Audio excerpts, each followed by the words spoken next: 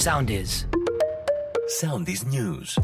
Με την Νικόλ Ποφάντη. Το Ισραήλ εξόντωσε σε αεροπορική επιδρομή έναν από τους εγκεφάλους των σφαγών στα κιμπούτς της 7ης Οκτωβρίου. Συνεδριάζει το Υπουργικό Συμβούλιο Καθημερινότητα Πολιτών και Μεταρρυθμίσεις στο επίκεντρο.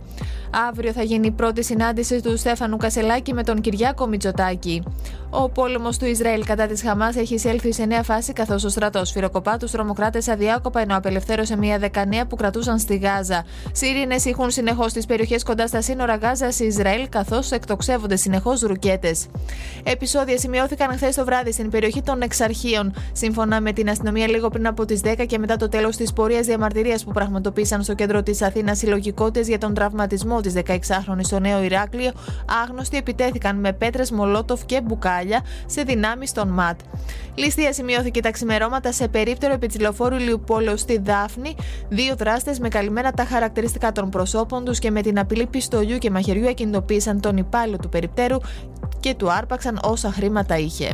Ακολουθήστε μας στο Soundis, στο Spotify, στο Apple Podcasts και στο Google Podcasts.